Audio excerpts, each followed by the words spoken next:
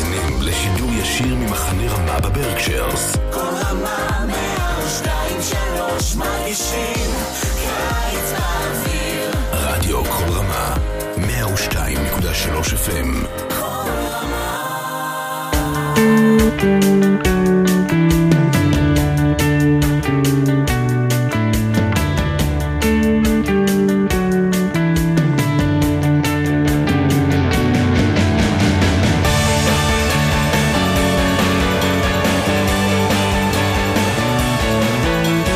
Shalom and welcome to another edition of Parsha Talk. I'm Rabbi Elliot Malamed in Highland Park at the Highland Park Conservative Temple Congregation on Shemet. Joining me, my good friends, Rabbi Jeremy Kalmanovsky on Sheikh Chesed and Rabbi Barry Chesler, Salmachek Day School, Long Island. It's great to see you guys.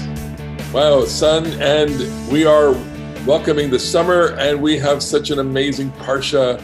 This Parsha, it's full of emotion. It's got a lot of emotion in it. It's life and death. Let's go right into it. Zot Chukat HaTorah. This is a passage familiar to us from Parshat Chukat, from Shabbat Parah, the Shabbat, one of the Shabbatot before Passover. We read it to reacquaint ourselves with the law of purity, holiness, becoming pure after contact with the dead. Rabbi Jeremy Kalmanovsky, you want to just take us into the world here that we're talking about of contact with the dead, purification. What's going on here? Yeah, in biblical religion, clearly, and into the rabbis are very concerned about purity, mostly as something that they describe rather than perhaps something that they practiced in the full sense of the term, but a sense of ritual purity, which I think people should not think of as dirty and clean, but they should think of as ordered or disordered. Purity means that you have a sense of order, and there are certain things that happen in life which scramble up your sense of order. They are very often events that happen in your body. They're bodily functions, or there are things that you come near. There are substances that you touch in which the orderly sense of life over here, which is what we want.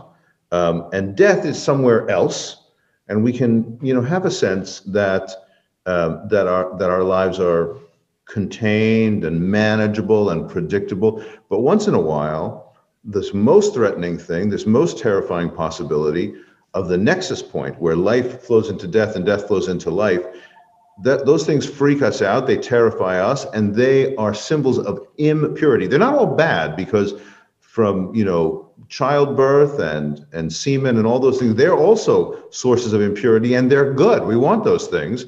But when death happens, it's so terrifying, it's so nuclear in the life of a person who touches a dead body. You have to have a ritual that you go through to, a little metaphysical cleansing, which befits you to go to life again. And so we have this idea, the Torah describes the chok, Zot Chukat HaTorah, as you said. By convention in Rabbinic Judaism, chok is something for which there's just mysterious, there's no explanation. A mishpat or a din or something like that could be a mitzvah for which there is a rational explanation. You know why not to kill, you know why not to steal, but certain things are just mysterious. Like this one is taken to be the paradigm example of something that's just mysterious. I think modern scholars could make some explanations as to why the ritual is what it is. But for me, the thing that's really very powerful is the redness of the cow is a symbol of blood. Somehow there is this kind of symbolic blood of the skin of this cow, which is burned up into ashes and then sprinkled as a potion on the person who has touched the dead body. It brings them back from this really terrifying zone where they were right there with a dead body into something that they can handle again and be a normal person. Barry, your comments? Yeah, that was a brilliant disquisition, and actually opens up a number of fascinating inquiries. So when you were talking about order and disorder, what came to my mind was cosmos and chaos. That this ritual is a spatial ritual. It has to do with the purity of the Mishkan, later the Beit HaMikdash. And the order and the disorder is part of our physical world. And I think we don't often think about purity in physical terms because as you said, Jeremy, it's not like cooties, with something physical that you're going to get, a disease, say, but it's something, for lack of a better term, metaphysical. The other thing that struck me while you were talking is that this is a commandment that's addressed to both Moshe and Aharon, and it's one of the few commandments that you wonder why Moshe is included, because this is clearly a priestly ritual. And then the next story, which we'll get to, about the rock, is also a story about Moshe and Aharon, and Moshe and Aharon's relationship, when we get later in the Parsha, is going to be severed. They're going to be split apart. They're going to be disordered. There's going to be this embrace of chaos, as it were. And, in addition to the blood, the purity of the cow's color is emblematic of the purity of which we're talking about. And everything is designed, I think, in the ritual to emphasize this notion of purity of something all-consuming.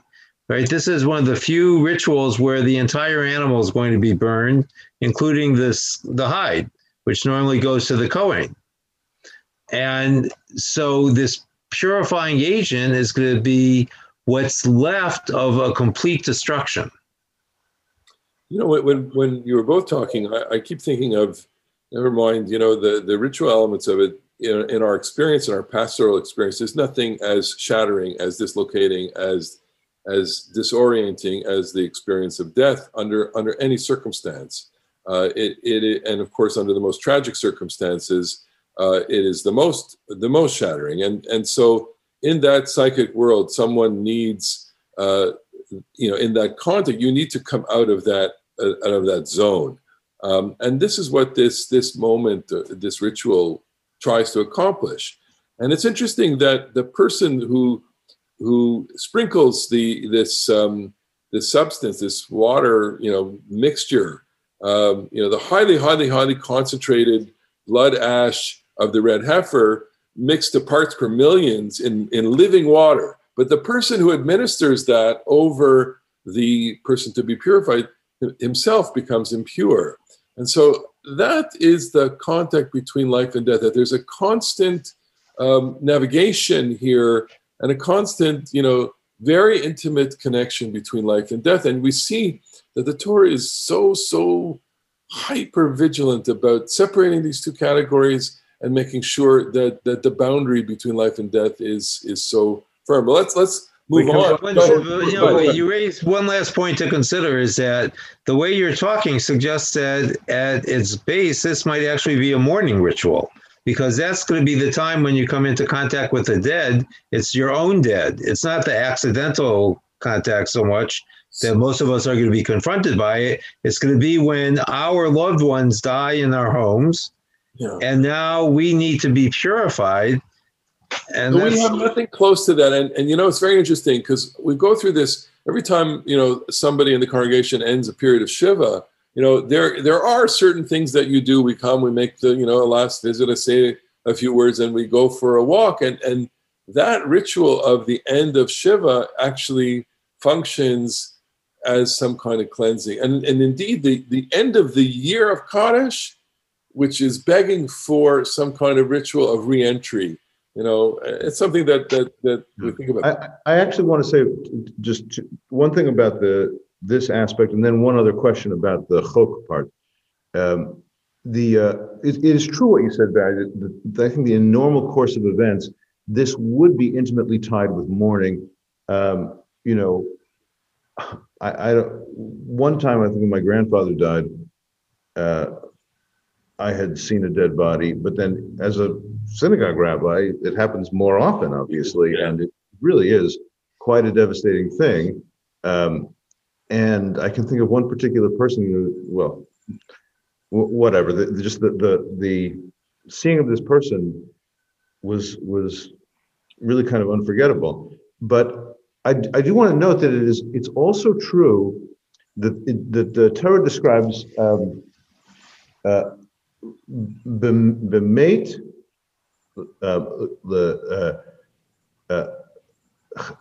and I forgot the word. You touch the dead body. Obechalal Obakever, you've come into contact with somebody who is killed on battlefield or an abandoned body.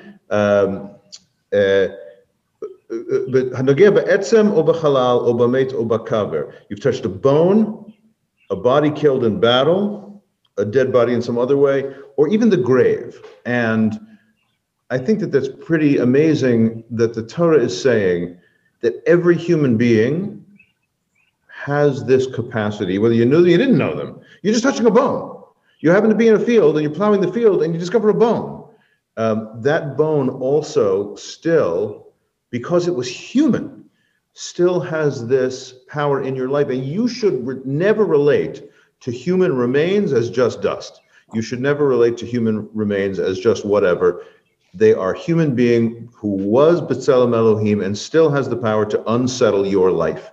Now, I just want to say one other thing about Chok, which is, it is interesting to me, as Elliot observes, that there's nothing that is as devastating and unsettling as this direct contact with death, very close up. Maybe you even touch the body, or maybe you even touch the bone, or you were certainly in the same room. And so isn't it interesting that that is the paradigm case for a law which seems to have no explanation? The mysterious aspects of religion show up most intensely around death. They don't show up most intensely around ethical mitzvot, perhaps, because we feel like we understand those things, and we feel like we come away and we wanted to have a mishpat so we can make sense of it, so we can use that to help us judge and help us understand the world.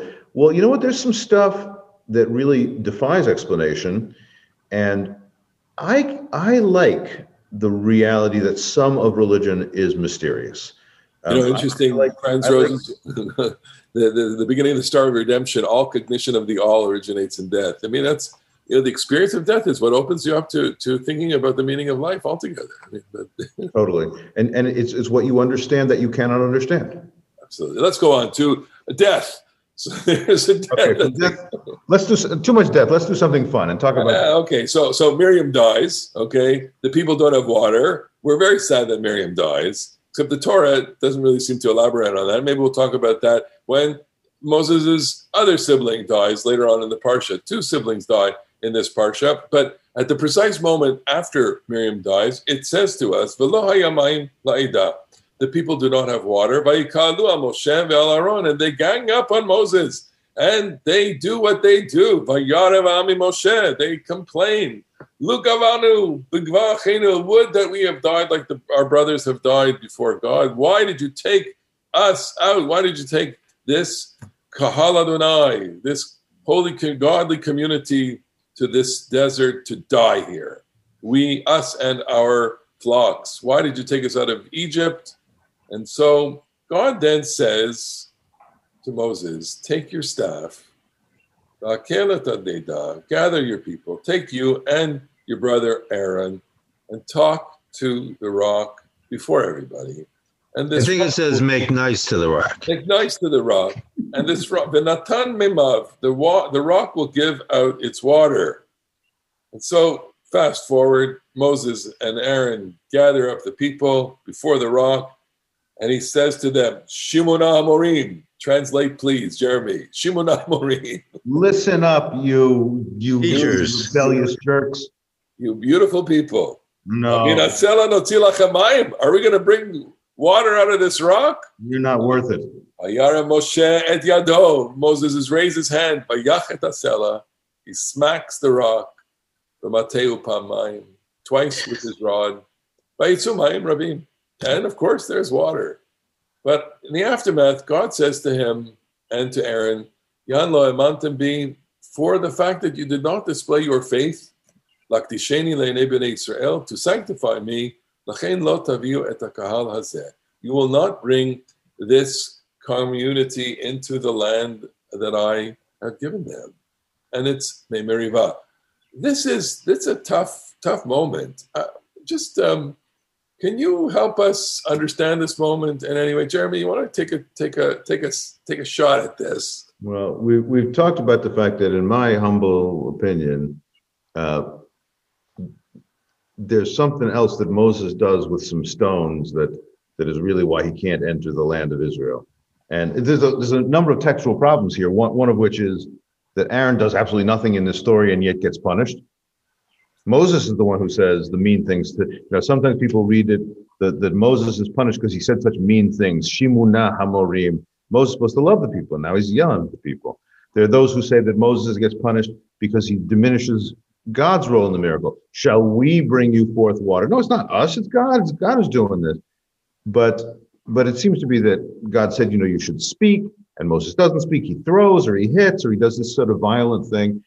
I find it impossible to think that this one relatively minor deviation is the big terrible punishment. I think it's Moses is throwing the tablets down back in Exodus, and that this is a kind of a cleanup story. It gives a much less bad image of Moses, and we don't have to remember that horrible golden calf episode. And that would also explain why Aaron is punished here, because of not what he did here, what he did back there that was the significant factor. That's what I think. Barry, you have a take on this? Yeah, so I'm partial to Jacob Milgram's explanation, where he sees this as an unforgivable sin because Moses comes off as an Egyptian magician, as it were, combining both elements of a magic formula and a magic wand. And once he does that, it cannot be undone. There's some things that you cannot take back. And once you appear as an Egyptian magician, you're in a sense finished, because God, the only way that God can make sure that the people understand that it's God who leads them into the promised land and not Moses is to deny Moses that task. And I actually think that accounts for a lot of the difficulties that Jeremy accounts for in a different way. But I think that we don't often pay attention to the sin of the people here, because the people betray God in some way here by asking for water. And maybe the betrayal is that they push Moses over the edge. But I think that more has to be done with that, with the idea that Moses and Aaron had an opportunity to sanctify God and did not. And the people sin. And that sin is going to be left with this place forever, since we read it every year. But why is it a sin to ask for water? Here, can I take a shot at this?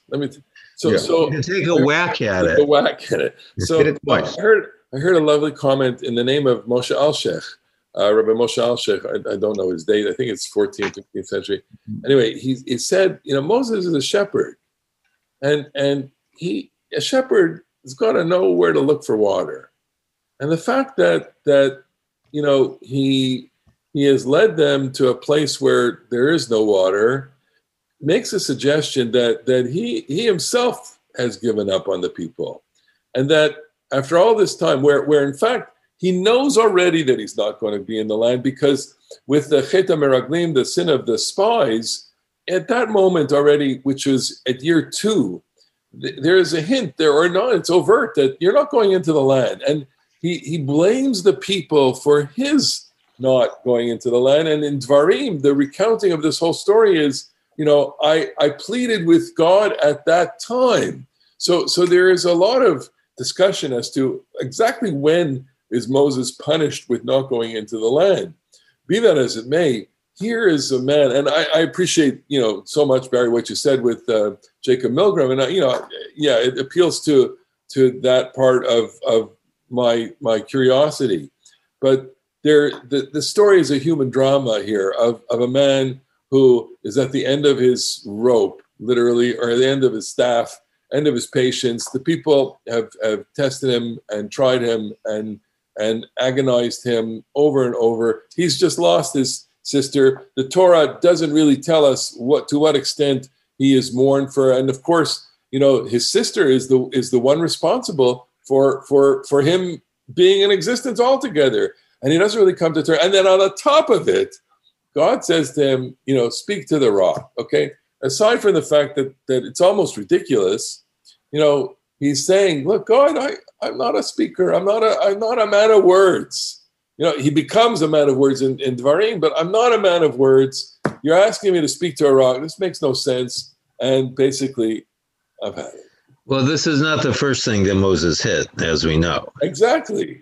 Well, that's what I said, because Moses, though he does have this capacity to reconcile God and the people, he also has a raging temper. He hits the Egyptian, and he hits the tablets, and he has lost it here. I love that thing from the Alshech about it's a lovely about losing his capacity to be a good shepherd. You remember the midrash that the reason that God picked him at the burning bush is that Moses cared for each little laggardly sheep. One little sheep went off, and Moses says in that midrash, "I didn't know you were thirsty, so I'm going to bring you water." I can't. Yes, the people are just enormous pains in the rear end for Moses for all this time, but yeah, this is the point of Bamidbar. It stinks in the Midbar. It's hard in the Midbar, and you can't give up. You have to keep going forward. So one of the themes that we've talked about in the past is Bamidbar a failure of the people, or is it a failure of Moshe and leadership? And are the demands of the leader reasonable, especially after 40 years where he's going to hold it all together? We do have examples of leadership in our lives. It's not simple, and this kind of public meltdown is worthy of some kind of opprobrium. Do you think? I mean, at what point can a leader say, I'm done? I just watched a documentary of Menachem Begin. He says, that Menachem Begin is famous for "Ineni Yachol Od." That's not exactly a meltdown, but that's a recognition that I cannot go on. I cannot go on. If you recall, during the Lebanon War, it said it's a long time ago already. And then he goes into seclusion, and he understood, leadership. And I think he went into a deep depression also. But leaders who have meltdowns in public or even in private, I think live to regret it. So I'm going to use that theme of failure to go into the next story, which is Vayishlach Moshe Malachim Mikadesh HaMelech Edom. He sends messengers to the king of Edom, and in this story, Moses, wants to get passage through the land of Edom. Edom sticks out; it's the around the Dead Sea area. In order to make a kind of good, easy shot to the land of Israel, they need to go through this territory. It would save them a couple of days, maybe a few weeks. So Moses is asking for passage, and Edom basically says, forget about it. You're not going to go through. Right, but the question that we have to ask ourselves is why did they say no? It seems to me, based on my reading, that Moses was being generous. They weren't going to take anything, and if they did, they would pay for it. But they want to take the direct route. So why do you think? So why is it though? There's the great Rashi about this, or I think it's in the Rashi, but certainly in the Midrash, that Moses's words to them, because Edom is Esav, right, and Israel is Jacob, and Edom is Esav. The Midrash says that Moses's words are basically a calculated taunt, relating to them that our ancestor went down to Egypt and we dealt in Egypt for a long time, and then God, and God sent us. We cried out to God, and God sent us the messenger in the form of Moses and brought us out. And so this is the destiny that the people of Israel are very happy about. But to Edom, that just reminds them of the stolen blessing and that whole trickery. And if you remember, Isaac back there says, Al charbecha tichyeh. Isaac says to Esav, you will live by your sword. So Moses, with this calculated taunt, tells them, everything that we knew, everything prophesied to our ancestor Jacob has really come true. And so Esav comes back and says, Becherev etza likratecha. I will come out with my sword, which is what my ancestor promised me too, buddy. So that whole encounter is replicated exactly in this one. So it seems to me that that's a kind of fundamental misreading of the story, because the assumption is that Edom is not happy with their lot, or should we say with their lot. And, the story going back to Breshit, when, Yaakov doesn't necessarily behave well, like some modern leaders, he was ready to throw his entire family under the bus to save himself, wives and kids. But at the end of the story, I think, Esau says, I have what I need. And I think that, the way you presented it is the Israelite perspective, in the sense where it doesn't take into account who we're actually talking about. In your reading, and I don't mean to come off quite so strident, we're marginalizing Edom.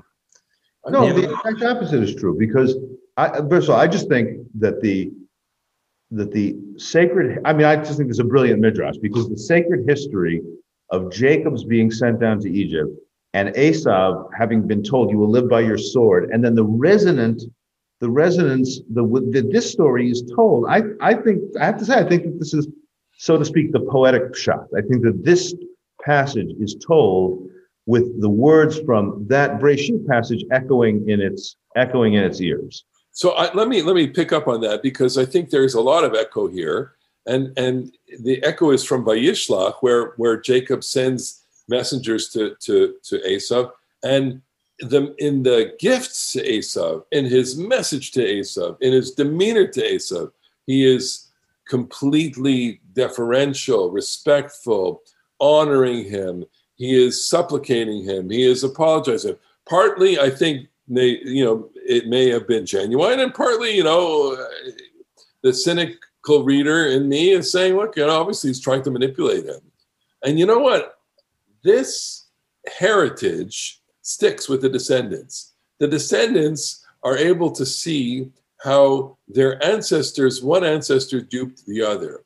And that even though there was a rapprochement between the two of them, even though they hugged and kissed, and even though they separated ways, you tell the story over and over, generation to generation, and you know what? It lingers with you. It lingers with you that he got the blessing. It's hard not to see a kind of proto-anti-Semitism here in Edom, because they're jealous of him.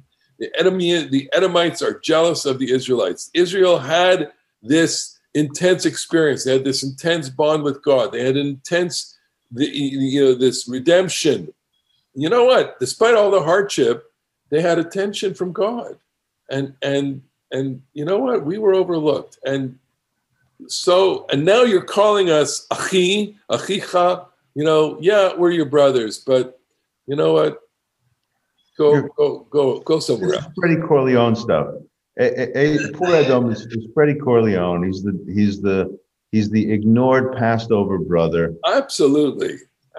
So I must take exception to this to some extent, because it seems, again, to me, and I see I'm in the minority now that you're both ganging up on me, that this is a position that really overlooks Edom from Edom's perspective.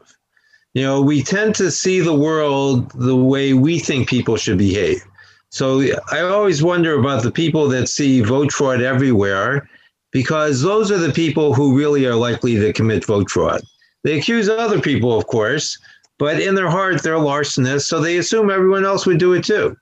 And I think what's happening here is that Edom's position is perhaps reasonable from their point of view, but the Israelites don't want to get it. And it's interesting. So if I remember this right, they say that if you come, we're going to fight. But then in the next story with Sichon, Moses takes the challenge. So it makes you wonder why he didn't attack Edom.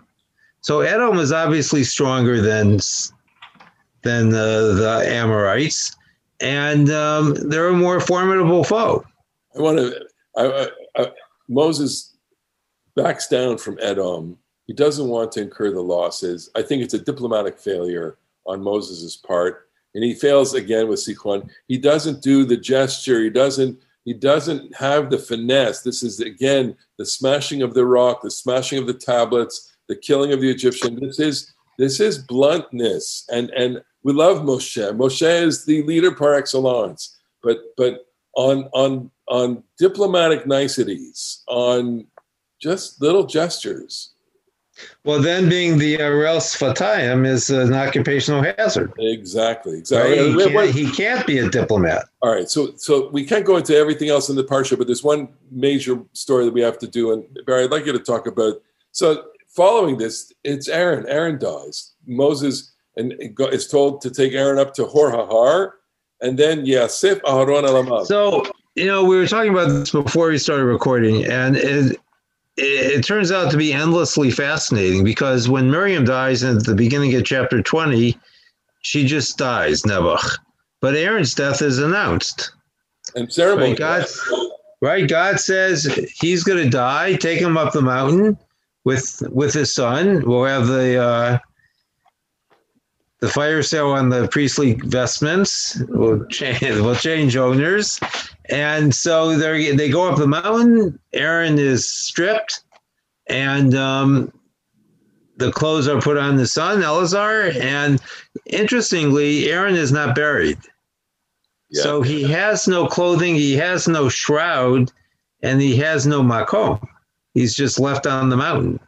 And I was thinking about this when I was reading the Parsha, that we come to these stories with our own ideas of what Jewish burial practices are and should be, based on the subsequent rabbinic tradition, and the Bible seems to be oblivious to them. And I wonder if perhaps they had a more natural understanding of how death worked in the community than perhaps we do, and we cover up our own anxiety with elaborate rituals, which seem to be singularly lacking in the Tanakh. So there's no mention of a grave, no mention of a cave or a mound of stones or anything. And what? We lost you. And they don't switch clothes, right? It's just that Aaron's clothes are taken off him and given to Eleazar. So he's commanded by Avshet, Vayalbeshotam. Yes, Vayalbeshotam. He clothes Eleazar. So when we talked about this before we started recording, Barry advanced the interesting idea that this is not about the death of Aaron. This is about the death of the high priest. Yeah. Right. That it's his role that is really at the core of the story. And this, I find one piece of evidence goes the other way, because that's the expansive mourning. But I think that's really insightful, especially about the clothing here. So God says to Moses, you and Aaron and Eleazar, and also a tailor, if you would please go up the mountain to adjust to take in a little around the waist. But the part about this that is really moving to me is that it is the guarantee of the continuation of the role. And it also makes me wonder about, when we were talking about the ways in which the hitting the rock episode, it doesn't appear to be commensurate punishment for Moshe. Well, maybe it's not any of those things we talked about that Moses did wrong. Maybe it's all just sort of a cover for the reality that nobody can stay in their job forever. There's the 120-year-old term limit, if you know what I mean. And so Aaron has to die because there has to be another Kohen Gadol. And Moshe has to die because there are additional prophets and additional teachers. And so this is very poignant, because he imagines Moshe taking them out the mountain and saying, this is it. And everybody in important roles or unimportant roles, if you're a garage mechanic or the president of the United States, at a certain point you look out and say, okay, this has to come to an end. Look, and I think it's a life-affirming message. Go ahead, Barry. It is, yeah. So I thought for many years that what makes the Torah a really great book is that Moses dies on this side of the river. Yes. He dies with a glimpse of the promised land, but he doesn't get into it. And in that way, we all can identify with him, because we don't get to the promised land either. We die with our dreams on this side of the river as well. And what I particularly liked about what you said, Jeremy, is that the real message of life is that life goes on, and at some point it goes on without us. Indeed. And it doesn't matter who you are, you're going to be left behind one day too. Except for the fact that those of you who watch this and listen to this have your Shabbat with us. So, and that we are now recorded in posterity on YouTube, and you can have us anytime you want. I fully expect that in 10,000 years, they'll still be watching Parsha Talk. There you go. We are I think they'll be watching it in galaxies far away from Mars. I hope so. We're so happy that you joined us. We want to thank you for being with us on this beautiful Parsha Talk. Lots and lots to think about. Enjoy discussing and studying and giving life to Torah. I'm making it come alive like we have today. Thank you so much. And Shabbat Shalom. Shabbat Shalom. See you in another edition of Parsha Talk.